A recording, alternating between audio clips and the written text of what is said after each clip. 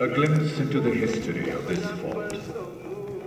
Come, let us sit here. About 800 years ago, in the 12th century, this area was ruled by the Yadavs of Devgiri and the Kaktiyas of Warangal. The Kaktiyas ruled Telangana for 2 centuries, and under them the Telugu-speaking people of Andhra Pradesh established their distinct cultural identity. Andhra Santigariyam Sara Kanchanachaya Shalaya Yata Hatakatasya Natna Shalina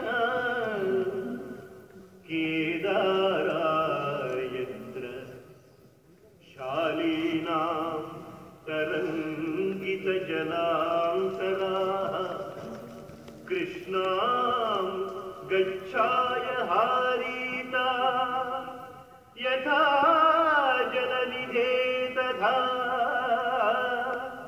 Shali Samrakshini Hasta Kalaikam Kalanadi.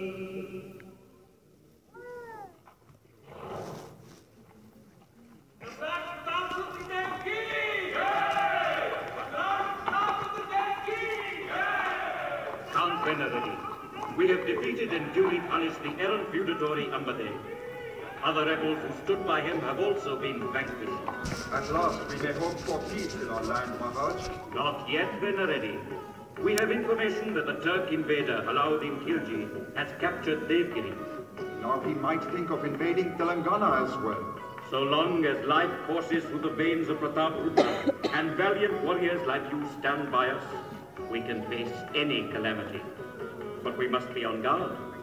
We will build a new fort here at Mangalwaram, which will protect us against any invasion from Devgiri.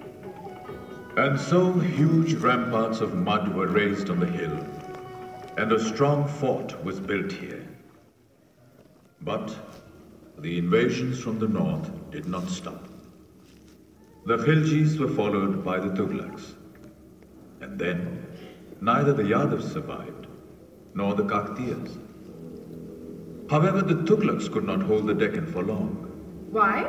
Because local chieftains like Kapai Naik organized the people of Telangana to free the land from the Tughlaqs. Besides, the nobles appointed by the Tughlaqs in Deccan also rebelled to break the shackles of the Sultanate of Delhi. In 1347, one of these nobles, Alauddin Hasan Bahman Shah, founded the Bahmani Sultanate in the Deccan. But very soon, fresh clashes broke out between the Bahmani Sultans and the King of Warangal. What caused this fighting? Oh, the usual problem. It was the land between the Tungabhadra and Krishna rivers which became the bone of contention. Who won the fight? The battle was won by the second Bahmani Sultan, Muhammad Shah.